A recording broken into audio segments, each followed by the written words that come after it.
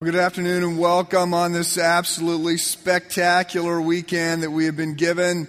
Glad that you're here. My name is Mike Woodruff, one of the pastors on staff. I want to extend a welcome to everybody, but a particular welcome to those of you who might be here for one of the first times. If you've not filled out the card that you see in the back of the pew, if you've not ever gotten around to that, it'd be great if you did that. Let us know that you're here. Then we have an opportunity to send you some updates and just keep you apprised of what's going on. You can also use those cards for prayer requests and other things. So you can just drop that in the offering a little while later. Well, today we are going to finish this brief series on prayer called Talking with God. This is the third week. And so in the first week, I opened and I defined prayer as both communication with God and also an experience of Him. And then I set out about a half dozen reasons why we should pray. Last week, Pastor Garth took us forward. He talked about why we don't pray and why God may answer some of our prayers no. And then he also led us into the Luke passage, the prayer that Christ taught his disciples to pray, which is the text that's sort of giving a springboard to this series.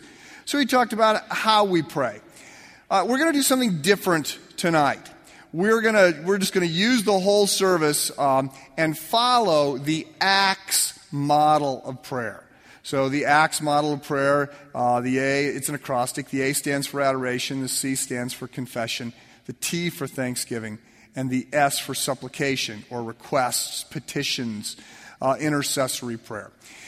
This is a little tool that many people use. I use it because it sort of makes sure that there's a number of different aspects of prayer that get folded into the prayers that we offer on an ongoing basis. So there's upward prayers, prayers of praise and thanksgiving. And by the way, those are different. So prayers of praise are honoring God, declaring God's worth. Those focus on God's character, on His nature, His holiness, who He is. Prayers of thanksgiving, which are sort of subsets of praise. I think of thanksgiving as a subset of praise. Prayers of thanksgiving are thanking God for what He's done, the prayers that He's answered in our life, the other things that He's done. So those are sort of upward directed prayers. Inward focus comes with confession and the sort of self-examination that accompanies that. And then outward prayers are more the petitions, the requests we make on our own behalf, or the intercessory kinds of prayers that we offer on behalf of others. So we're starting the service with adoration, not just because, A is first in the word Acts, but for a couple other reasons. First of all, the goal here as we begin is to make sure that we're worshiping God. We are worshipers, right? As opposed to animals, we orient our lives around something, somebody, some idea, some pursuit. We gravitate towards it. We are natural born worshipers. And so we want to make certain that we are worshiping God and that we're doing it together. So we all get called together into this time of worshiping God. And we're not calling ourselves together, right?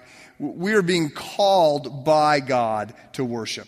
And so I'm going to use a call to worship. We're not a liturgical church. We don't follow a lot of sort of standard practices that can be very rich and very wonderful. We choose not to do that. Service has to open somehow. Some services start with a song, some start with a prayer, some start with a countdown. We're going to start with a call to worship. And the call to worship today is going to come out of Psalm 33. And it's going to be a responsive reading, so I want to invite you to stand. And then we'll read this responsively. And then as soon as we do, is that up there? It is. So oh, wow. Okay. Let's hope that my version and your version are the same, because I can't see that. So after this corporate call to worship, we're going to have a song or a hymn of praise, and then also sing the doxology, all as a way of sort of orienting ourselves. So let's read this together. Psalm 33. Sing joyfully to the Lord, you righteous. It is fitting for the upright to praise Him. Praise the Lord with the harp. Make music to him on the 10-stringed lyre. Sing to him a new song. Play skillfully and shout for joy. For the word of the Lord, right is true. He is faithful in all he does. The Lord loves righteousness and justice. The earth is full of his unfailing love. Passage of mine, as you may know, this is the prophet Isaiah. And he says, in the year that King Uzziah died, I saw the Lord. He describes this remarkable opportunity that he has. He's pulled up into heaven. And he says, I saw the Lord seated on the throne, high and exalted. The train of his robe filled the temple. Above him were seraphs. These are angels.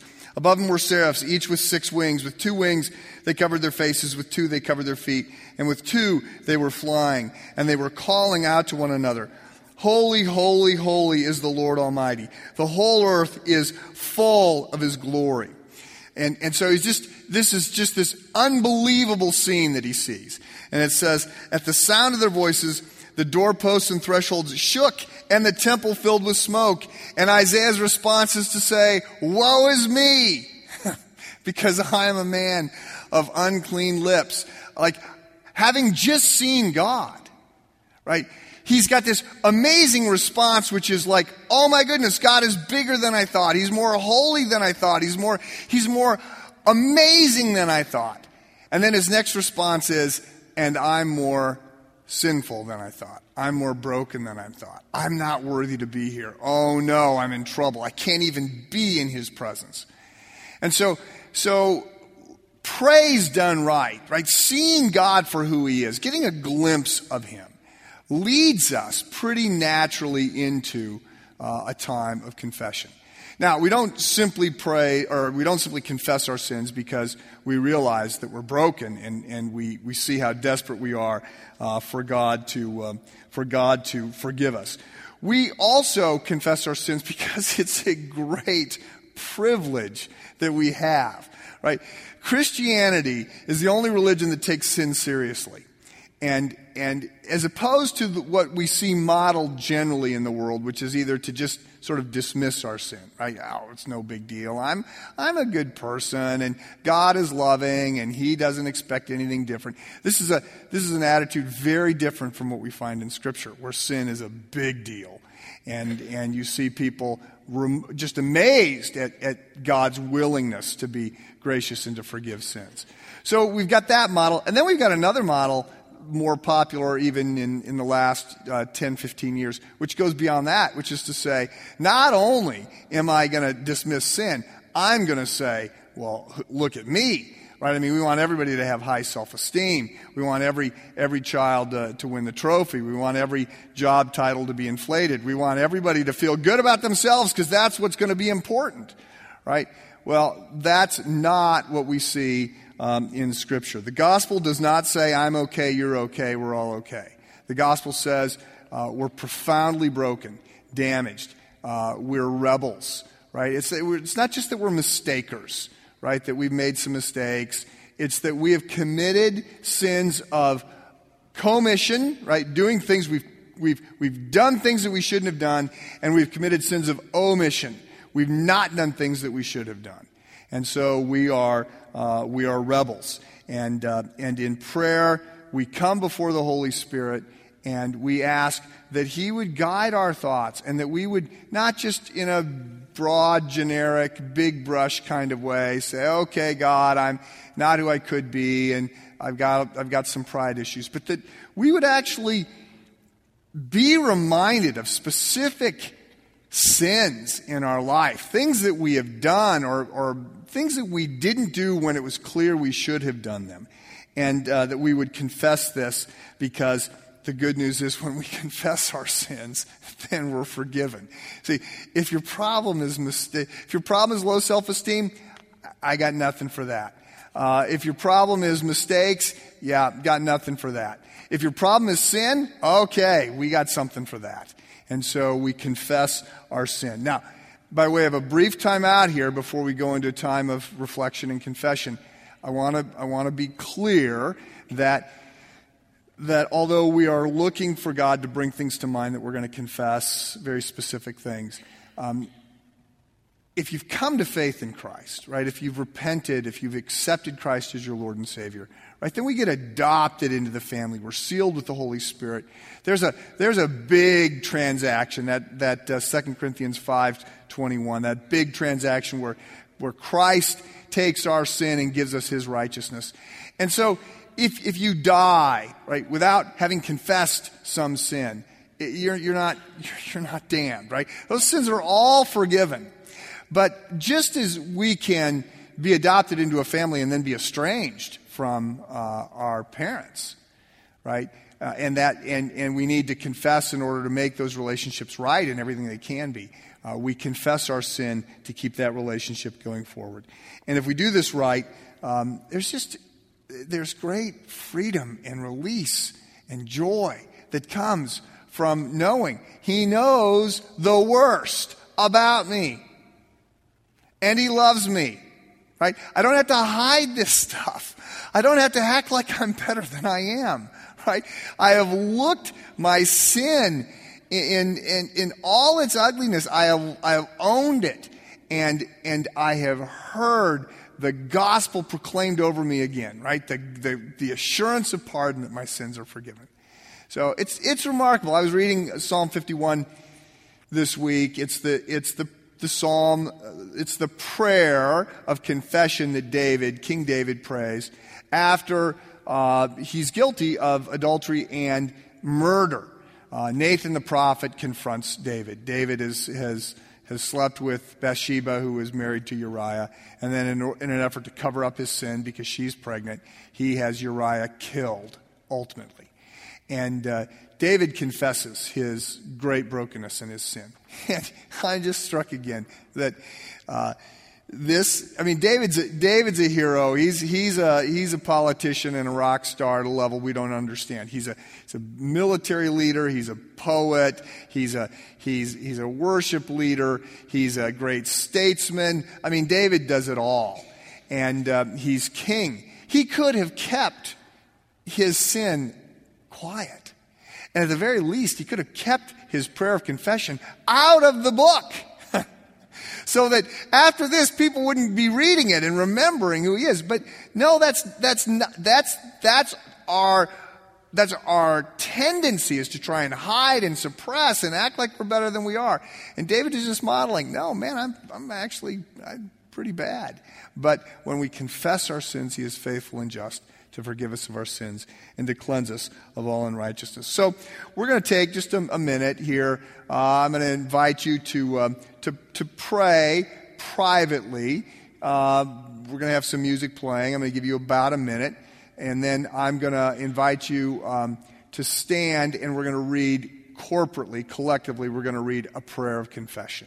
So I'll set up this prayer. Heavenly Father, we come to meet with you now, asking for a little insight into the dark corners of our heart. Holy Spirit, help us see ourselves more in light of truth.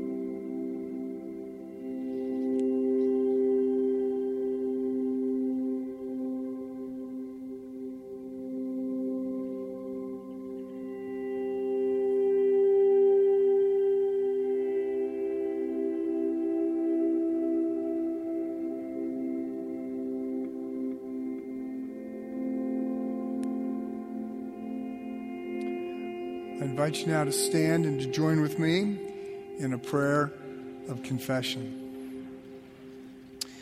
Most merciful God, we confess that we have sinned against you in thought, word, and deed, by what we have done and by what we have left undone. We have not loved you with our whole heart. We have not loved our neighbors as ourselves. We're truly sorry, and we humbly repent.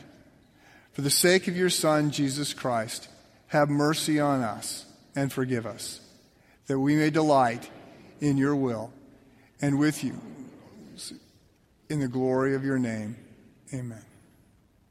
Hear the assurance of pardon that comes from John's first letter, and he writes that if we confess our sins, God is faithful and just to forgive us of our sins and to cleanse us of all unrighteousness.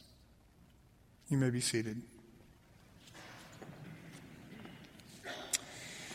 We move now from adoration and confession into thanksgiving.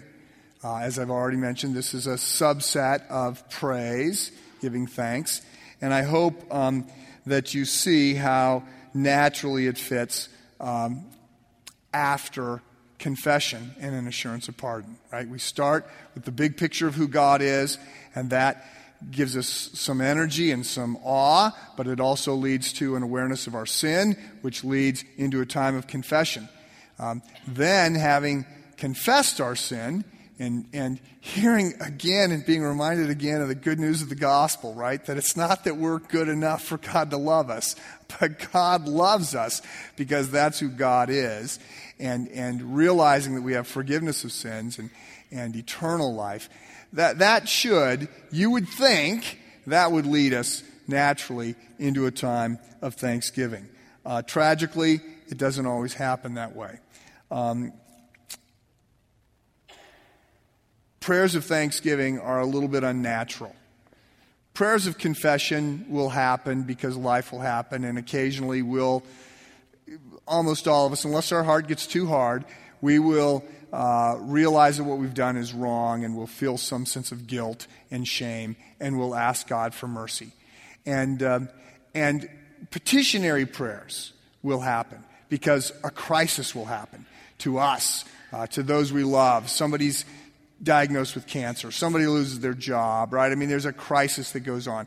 So we're going to pray generally, left on our own. We'll confess, and we'll also ask God for help. Thanksgiving, unfortunately, doesn't naturally follow. In Romans chapter 2, Paul writes about this, and he says that you would think, well, I had it. I ripped it out here. Okay. Paul is talking at the very end of chapter 1 about how we have hard hearts. And then in chapter 2, he says, chapter 1, verse 21, he says, "For although they knew God, they neither glorified him as God, nor gave thanks to him." Okay? So, when things go well for us, what we generally think is, well, of course they're going well for me. I'm a good guy. I've worked hard. I'm dedicated. I put in the time. This is what happens when you work hard and you're a good person and you're smart and you're industrious, right? These things should happen.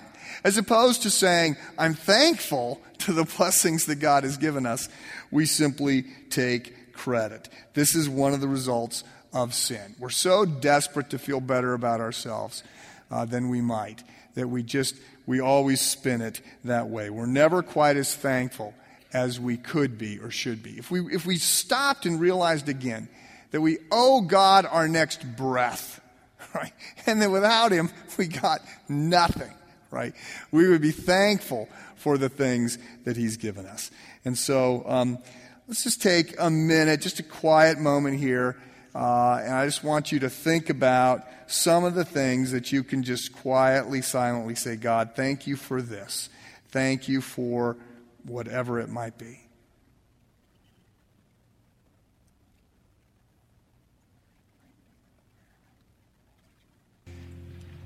Well, we are staying in an attitude of thanksgiving as we move into the offering. And I hope that perhaps this makes a little bit more sense than it might initially. But just as adoration led into a call to worship, there's a sense in which thanksgiving leads into a time of giving. Now, it's hard to really have that mindset. It's hard to understand that the offering is a time of thanksgiving if we start with the premise that what we have is ours. Because if what we have is ours, then we're sort of being obedient, we're being good, some would think we're sort of buying some goodwill from God by giving money. That's not actually the way this is designed to unfold.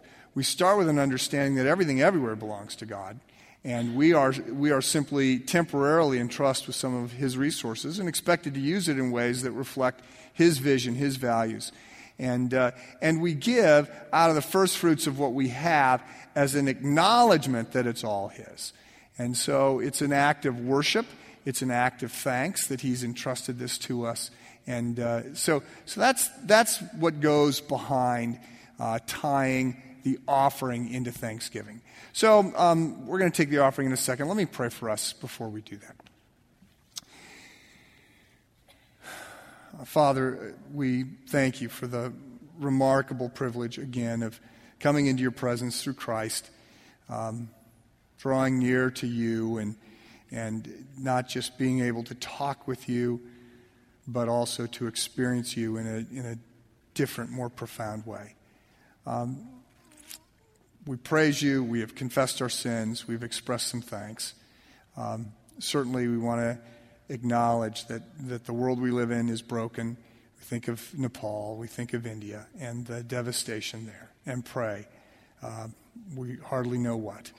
For those who are trying to intervene, we thank you for them. We pray for some semblance of calm and for wisdom to know how to help. I think the same about Baltimore. We confess that we can find ways to get sideways with each other over things that don't matter and to not see the image of God in others. And we confess that as sin and pray. We could see each other as you see each person. And so we pray for calm, and we pray for progress, and we pray for we want to live in a world where people flourish, and we want to be part of that.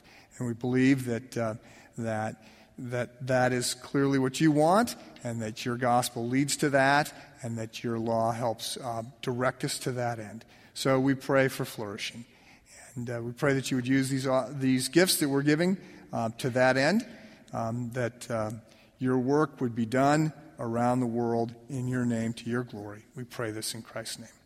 Amen. Earlier I mentioned that there's not a lot in our life that when it goes right or when it happens, it automatically drives us to thank God. We often just take too much credit for the things that go well. This table that we come to now is a profound exception to that, because there isn't any way that we can understand what goes on and not be thankful. We're continuing in this whole idea of thanks as we come to this communion table. I said earlier, as the assurance of pardon, I recited 1 John 1:9. If we confess our sins, God is faithful and just to forgive us of our sins and to cleanse us of all unrighteousness. I've pointed this out before, but I just know that this just flies over most people's heads. The passage does not say that if we confess our sins, God is faithful and merciful and will forgive us of our sins. He's not being merciful. He's being just. And he's being just because if we confess our sins, if our sin has been given to Christ, then Christ already paid the penalty for it. And so it would be unjust, it would be wrong for God to hold that sin against us. Jesus already settled that account. So if we confess our sins, God is faithful and just to forgive us of our sins because Christ paid for that at the cross. And getting a glimpse of that can lead us to no response other than to be thankful for what Jesus has done. So we come to this table at Christ's direction, and he instructs us to do this, to repeat this, to remind ourselves of the death of Christ. We see it as the pivot point of history, that God entered the world and that he not only lived among us, he not only taught, he not only modeled how we're supposed to live, but he died for us. And in his death, he bore the sin of his people on the cross. And so the communion table at Christ Church is open. It means you don't need to be a member of this local congregation to participate. You need to be a Christ follower. And I'm going to pray for us in just a second. And we come to this table with some sense of reverence and awe and amazement that God would do this for us. And out of great thanks to Christ, who would go to his death on the cross for me and for you. And so the elements will be distributed. I invite those who are going to distribute the communion elements to come forward. They're going to be distributed. Take both the bread and the cup and then hold them and use that time of reflection. I'll come back up and lead us to collectively participate. So let me pray again. Father, as we come before you again tonight, it's again our hope that we would just see ourselves a little bit more clearly, and that we would be more amazed of who you are. And Lord Jesus, that we would have a little bit richer, deeper appreciation of what you've done on our behalf. So guide us, Spirit of God, during this time. We pray this in Christ's name. Amen. The Apostle Paul is the one who coaches us on this. He was not there at the Last Supper where Jesus changed everything, changed this 1,000-year-old tradition called the Passover and turned it into something we now understand as Holy Communion. But he reports to us what took place on that night, and he said that Christ, after he gave thanks, he took bread and he broke it, and he said, "This is my body given for you. Take and eat."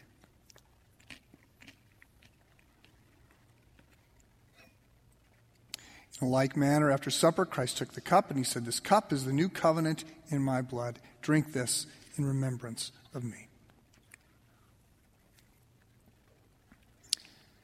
For as often as we eat of this bread or drink of this cup, we proclaim the Lord's death until he returns. We now move to the final letter in the acrostic: Acts, adoration, confession, thanksgiving. It's now supplication. Or requests, petitions. Supplication is not a common word, but it just means this is making our requests known to God. This is in one sense prayer at its most primal. It's most elemental. It's a cry for help. It's a cry for help for us or those we love, those that we are around. Now, excuse me, it's simple at the one hand, but sometimes looks can be deceiving. In James chapter 4, we're told that we do not have because we do not ask. And he goes on to say, and when you do ask, you do not receive because you ask with wrong motives. So he's saying you don't ask God for the things that you're after, so you don't get them. Or you ask, but you ask with the wrong motives. One of the ways that we jump the tracks here is that we don't understand how much we need to want the will of God. Okay? Petitionary prayer is something, it needs to move beyond something that is simply us telling God how to do his job, right? How to run the universe. Now, I don't want to say that we don't pray for our heart's cry, whatever that is. Even sometimes as we pray it, we'll recognize that it's not the right thing to pray, or that that's a selfish prayer. But I don't want to say we don't pray those things, but I just want to say we go on and follow the example of Christ, who said, "Nevertheless," right, "not my will, but your will be done." So I don't want to do this. That's what he says at the Garden of Gethsemane. I don't want to go to the cross. If there's some other way that you can come up with, let's go with plan B. But nevertheless, not my will, but your will be done. And that's just got to be part of the way we structure our prayers. There's a great book by C.S. Lewis called The Great Divorce. And in it, there's this bus that leaves hell and goes up to heaven. And all the passengers on the bus, for the most part, they don't like heaven because it's just too different. It's too real. In hell, they become just wispy, vaporous kinds of self-consumed people. And they can't see the beauty of heaven, and they can't see the reality of heaven. And heaven is very real and very robust. And one of the things that one of the first things they don't like about heaven is that they weigh so little, and heaven is so real that they walk on top of the grass, and the grass just pokes their feet. They can't bend the grass blades down, and so their feet are always bleeding. And they're like, I don't like this place. I can't walk on the grass. So it's typical Lewis, very imaginative. But there's this great line, sort of the center of the book, and I'm not going to defend it in all of its theological nuances, but it's why the people are in hell. Is sort of the way Lewis describes this, because he says in the end there's only two requests that are going to be answered: people who say, God, your will be done, and people to whom God says, okay, your will be done. Right? You don't want what you need. You don't want what is real and robust and rich. So have what you want, right? I mean, again, I'm not going to defend all the nuances of that, but I think it is a great reminder that we pray, right? Father, this is what I want. And we're very specific, right? Again, just with confession, don't make this a generic, bland kind of thing. I mean, don't use filler words. I was thinking about hot dogs today, right? I mean, who wants to eat hot dogs? Who knows what's been stuffed in there, right? It's just all filler, right? God doesn't need filler, right? Pray for what you want, or be silent in His presence, right? You don't have to fill it with bland religious talk. So pray for what you want, but pray for the ability to want God's will, right? To be shaped and moved in that direction. And by the way, I think we got to pray this way. I don't know how we could be anything but paralyzed. If I thought that God was going to answer my prayers exactly the way I pray them, I'm not sure what I could pray. Because I prayed some really stupid things in the past. So what we want to know is that God hears our prayers. And somehow they're important to Him. And we're told that throughout Scripture. But we also want to know that God is going to edit our prayers and say, you know what, if you really saw this clearly, you'd be asking for this, not this. I'm going to give you what you actually need and what's best for you, not what you're asking for right now. So we're going to go into a time of petitionary prayer. And just silent. I'm not going to ask you to pray with people around you. But just bring your requests. We've spent some time in adoration. We've spent some time in confession and in thanksgiving. We're moving now into supplication. So bring your request to God.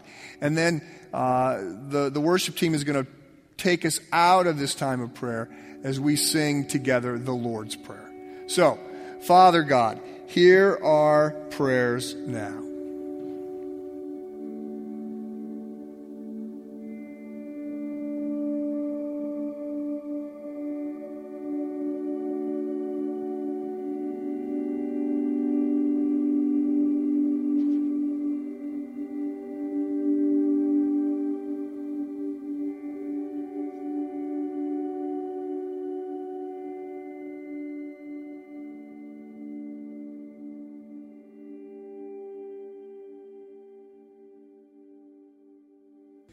Well, when this series began, I said it is my hope and prayer that the net on the end is that you would pray more. And if that happened, consider it a win. So there's your assignment. Pray more. Acts is a great little guideline, helpful guideline for the ways to pray up and reflect inward and then pray outward. You have an opportunity, by the way. This Thursday is National Day of Prayer, and there is a prayer service time Thursday, May 7th, 7 p.m. at the Crossroads campus. I'll just remind everybody, as I called all three of my boys this week and said, I'm just telling you, Mother's Day is not this weekend, but next weekend. So it's now next weekend. So Mother's Day is next weekend. Let nobody be caught unawares. We'll have special special gifts for moms next weekend. We're moving into a new series now called Greater Than. This just continues in our study of Luke. So actually, we've got a special Mother's Day service with Mary and Martha, and then we'll begin this series called Greater Than. Jesus is greater than fear, greater than death, greater than religion, greater than anxiety, greater than evil. So that is coming. Lots of options for kids in summer camps and adults to serve at summer camps. There's sign-ups out in the lobby, and there's Route 66 tonight. Now may the love of God the Father, the grace and the mercy of His risen Son, our Lord and Savior Christ Jesus, and the life-transforming fellowship of the Spirit of God be and abide with each and every one of you, now and always. Amen.